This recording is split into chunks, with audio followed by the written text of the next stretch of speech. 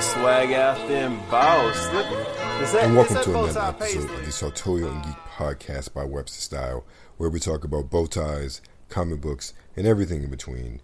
I'm your host, Webster Style. Now, one of the things I like to do in my free time, and I don't know about you, is to play video games.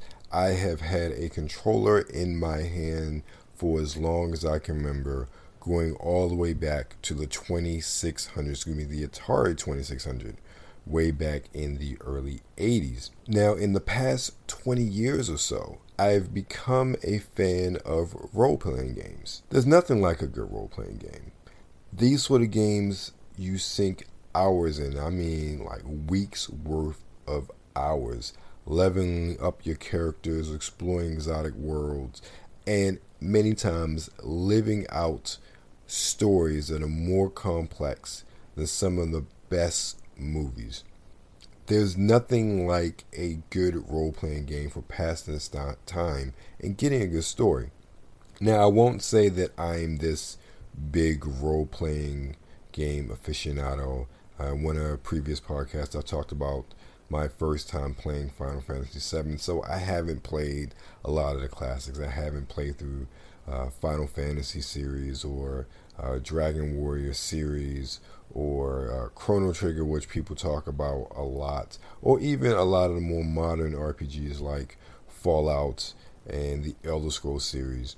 But that doesn't mean I'm not a fan of those series, nor can I not appreciate the sort of artistry that goes into creating games that are that immersive.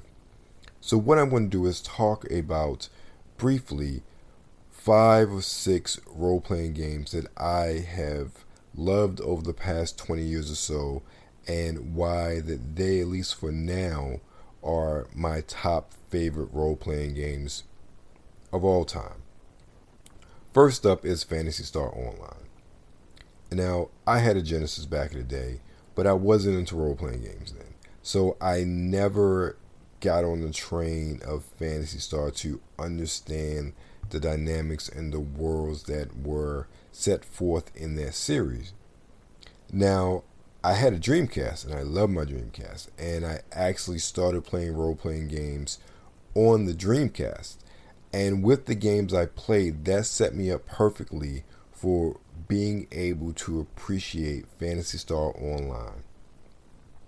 I was fully indoctrinated into RPGs by the time Phantasy Star was even announced, and just the look of it at the time blew my mind. It was something that was right up my alley as far as the futuristic aesthetic of the game, but also the fact that it was an online role-playing game. For a console at the time, that was unheard of.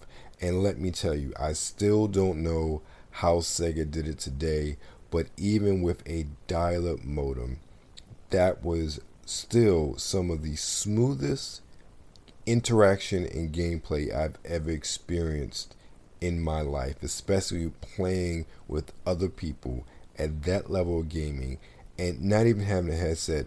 The communication systems that they set up in the game to communicate with your fellow players was ingenious, and it was so cool being able to play with people from all around the world, not speaking the same language, but being able to understand each other and work as a team in order to defeat a boss. As you can imagine, I have a great affinity for this game. I played it on the Dreamcast. I repurchased it on the Xbox when it was released, the OG Xbox, and they released episodes 1 and 2. And not just playing online, but I really loved playing the single player game as well. I got a lot better at the game playing by myself, and I got to explore a lot more because realistically, I'm not sitting online, or I never was sitting online all the time playing games, and something I'm still not doing to this day. So it was great to have that offline mode to play. And that was one of the reasons why when they announced that Phantasy Star Online 2 was finally coming to the West, and it was coming to Xbox specifically, that I literally screamed like a schoolgirl because it was so much excitement, because I had been waiting, and those of us who are Phantasy Star fans, have been waiting almost 10 years for this game to be released in the West. The only drawback about Phantasy Star Online 2 is that I have to play online. There is no offline component to the game. So that's the only thing that's a real drawback. But it's just as good as the original. It's just as fun to play, and it's one of those role playing games where it's a simple with as regards to fundamentals and mechanics as far as an MMORPG goes in today's standards of society, but it's still great fun to play. So that's why I love Phantasy Star Online.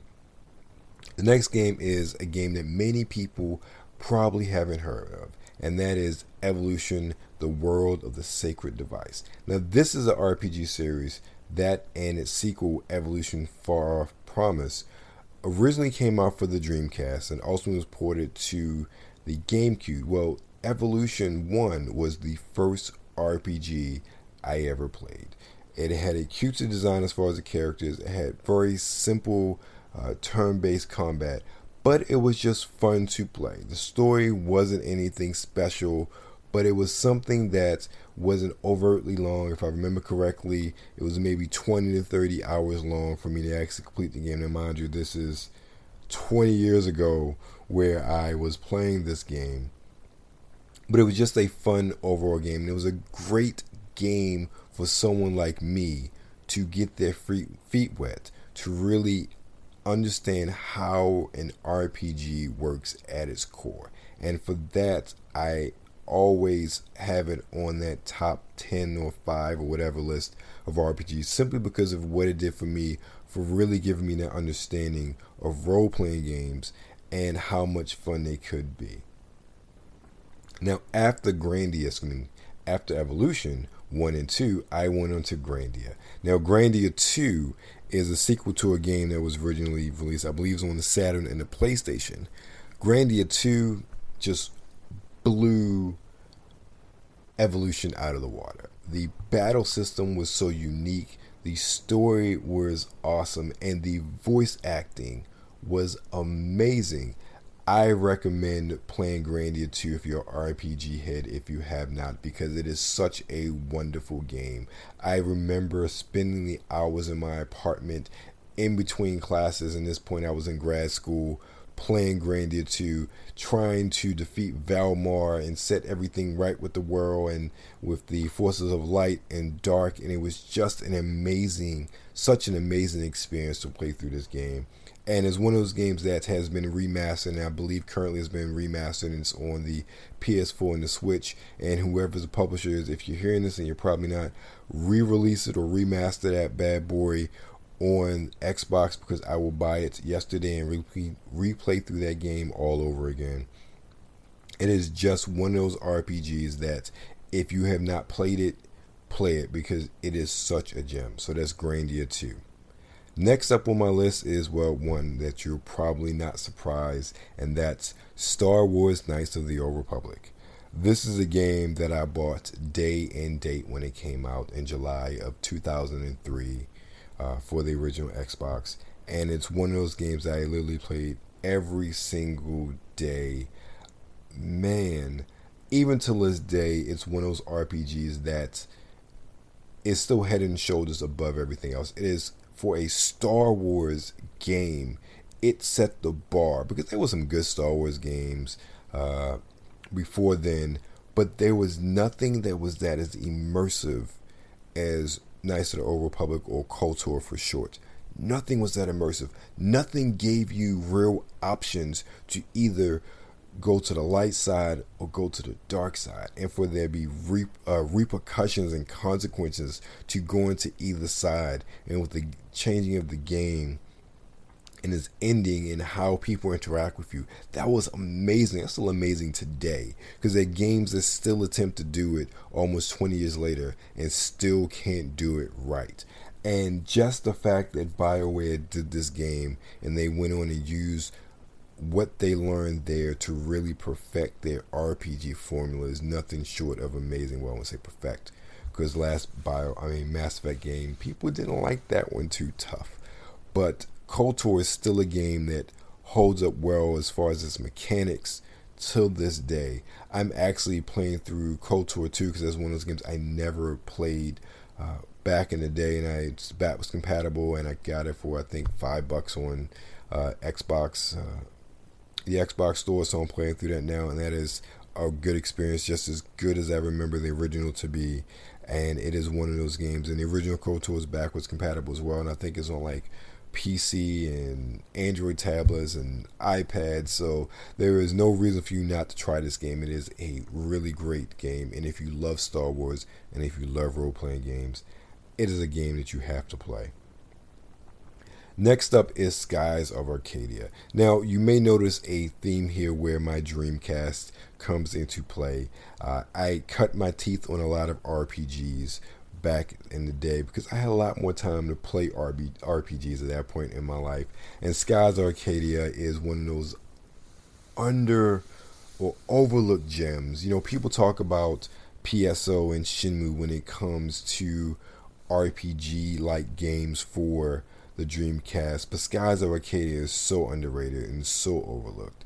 And it's one of those games where, outside of the port to the GameCube back in the day after the Dreamcast failed, I have no idea why Sega has not gone back to this series for a remaster or just a re-released on current systems. I mean, most of the Dreamcast library, first party library, was re-released on the Xbox 360 through the Xbox Arcade, so I don't even know why it never came out there. But it's one of those games where I wish I could play it again, because I never finished it, and at this point in time my Dreamcast is long gone. I wish I knew where it was, but I don't. In all of my games, it's so unfortunate. But I mean, you get to play as an air pirate.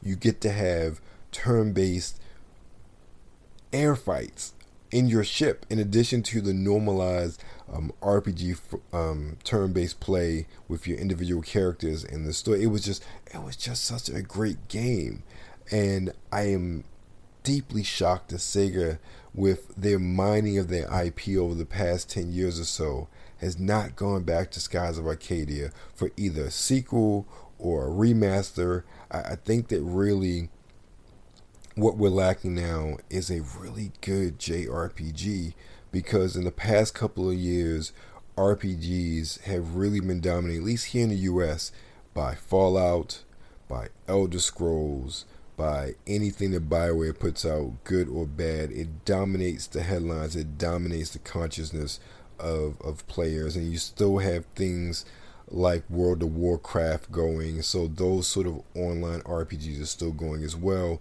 Outside of your Final Fantasies or Dragon Quest, no one talks about JRPGs anymore, except those two series. And actually, I think I said Dragon Warrior earlier instead of Dragon Quest. Dragon Warrior is what Dragon Quest was called way back when it was first released on Nintendo. Back when I was a child, I remember there was a cartoon associated with it, but I'm not going to ramble on that one. But Skies of Arcadia is definitely a game that Sega needs to bring back out, because it was a great RPG, and I would love to play it again.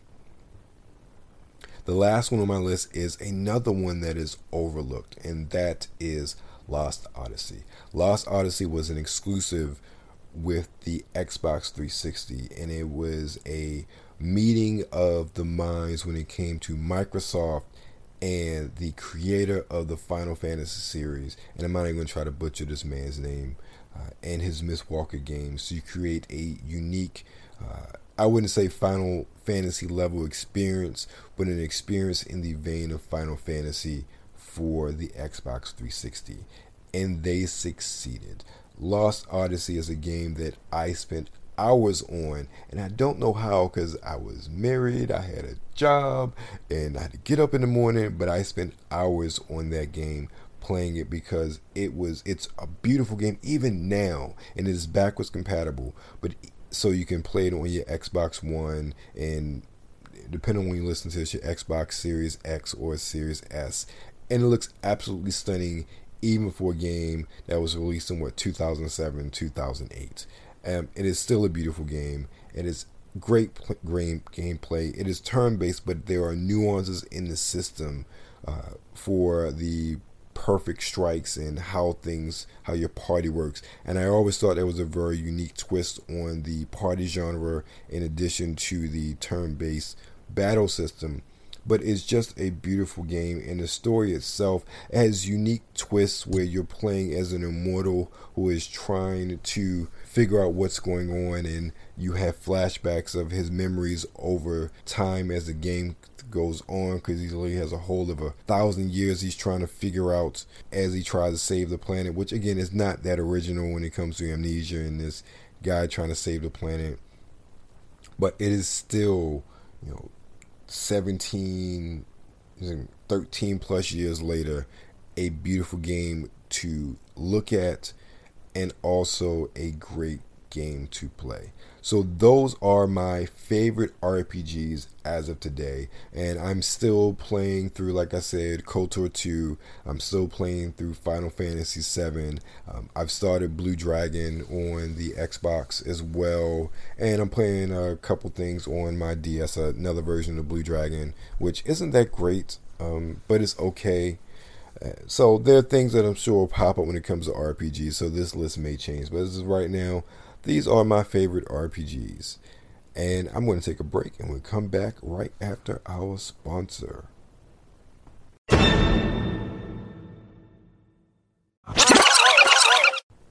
And we're back from that backspin. Now, a good RPG is hard to find. Well, I shouldn't say it's hard to find, but with the plethora of RPGs that are there, it may seem like a daunting task to find one that really fits the sort of narrative you want to get into, the sort of motif, the atmosphere, the theme, so to speak, that really fits your interest. And that's not too dissimilar from finding fragrances or the fragrances suit you. That's right, ladies and gentlemen.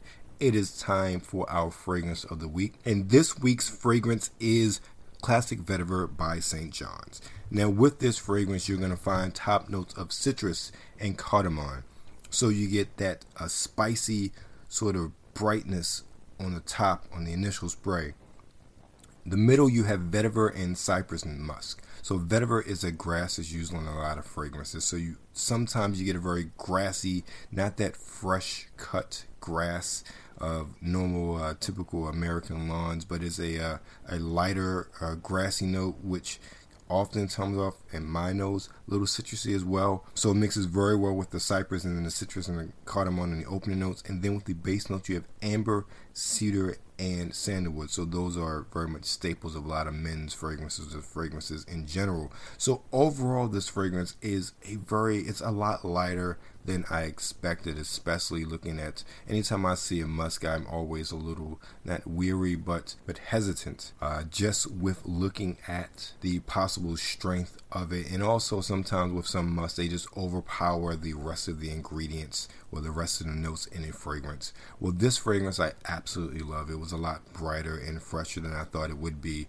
And with that, I was even more so surprised at the price. You can pick up a 4-ounce or 120 ml bottle from the St. John's website for $50, which is a steal for the quality of a fragrance that this Classic Vetiver is. I would say that I could wear this in the office.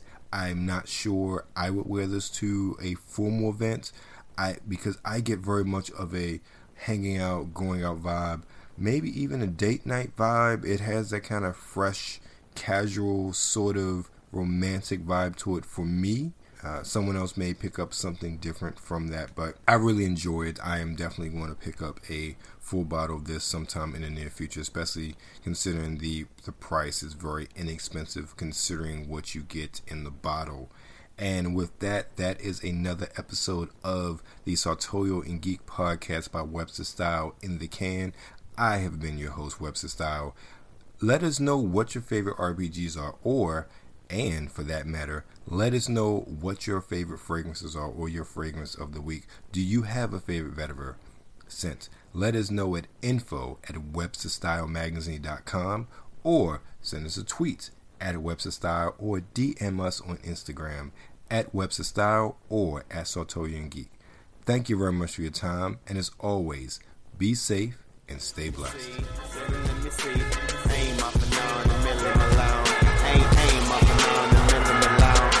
No one man should have all that styling. Take it off, clothes on the floor piling. No one girl should fit it all in them jeans. So take it up and let me see what's under them seams. Oh, you wanted to? Oh, I completely read that wrong.